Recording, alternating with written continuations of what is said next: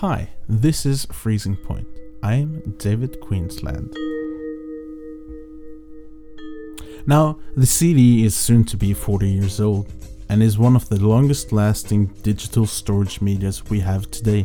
A group of manufacturers got together and settled on the standards long before the format was even announced to the public. In 1974, a group of engineers at Philips started to develop an optical audio disc.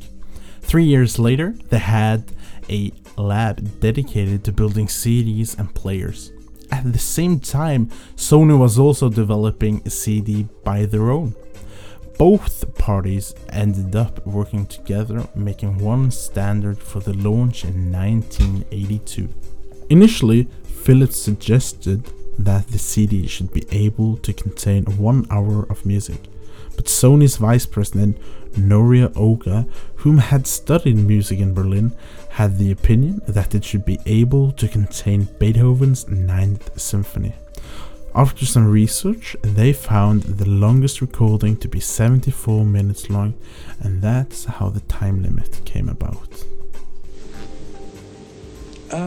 CD is just the best thing that's happened to hi-fi for years. It gave you the possibility to listen to music the way producers intended you to. As it was a digital format, it did not suffer the same problems as the cassette or LP.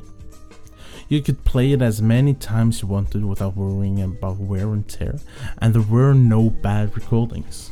The CD was a huge contributor to shifting the musical world from an analog world to a digital world, but there was an unforeseen downside to this. The thing was, at the time the CDs launched, there were no real tools to copy them. IBM launched its first computer with a 10 megabyte hard disk a year after the CDs hit the market. A single song on a CD was 5 times the capability of one hard disk, so it was much cheaper to just buy a new CD than 5 expensive discs. But both Sony and Philips failed to take Moore's law into account. PCs doubled their power every second year, and hard disks followed. It seemed like computers became larger and better by the day. When the web started, I used to get really grumpy with people because they put my poems up, they put my stories up, they put my stuff up on the web. That was Neil Gaiman, author of Coraline. And that's what CDs allowed people to do, upload them to the web, hassle-free. File sharing was simple, it was easy, and it was right at your fingertips. This was a turning point for the music industry, and the CD was to blame. Consumers turn to piracy, by and large, when they can't get the product through legitimate channels.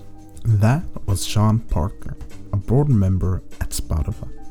But he was also one of the co-founders of Napster, one of the first computer programs that made file sharing easy and user-friendly.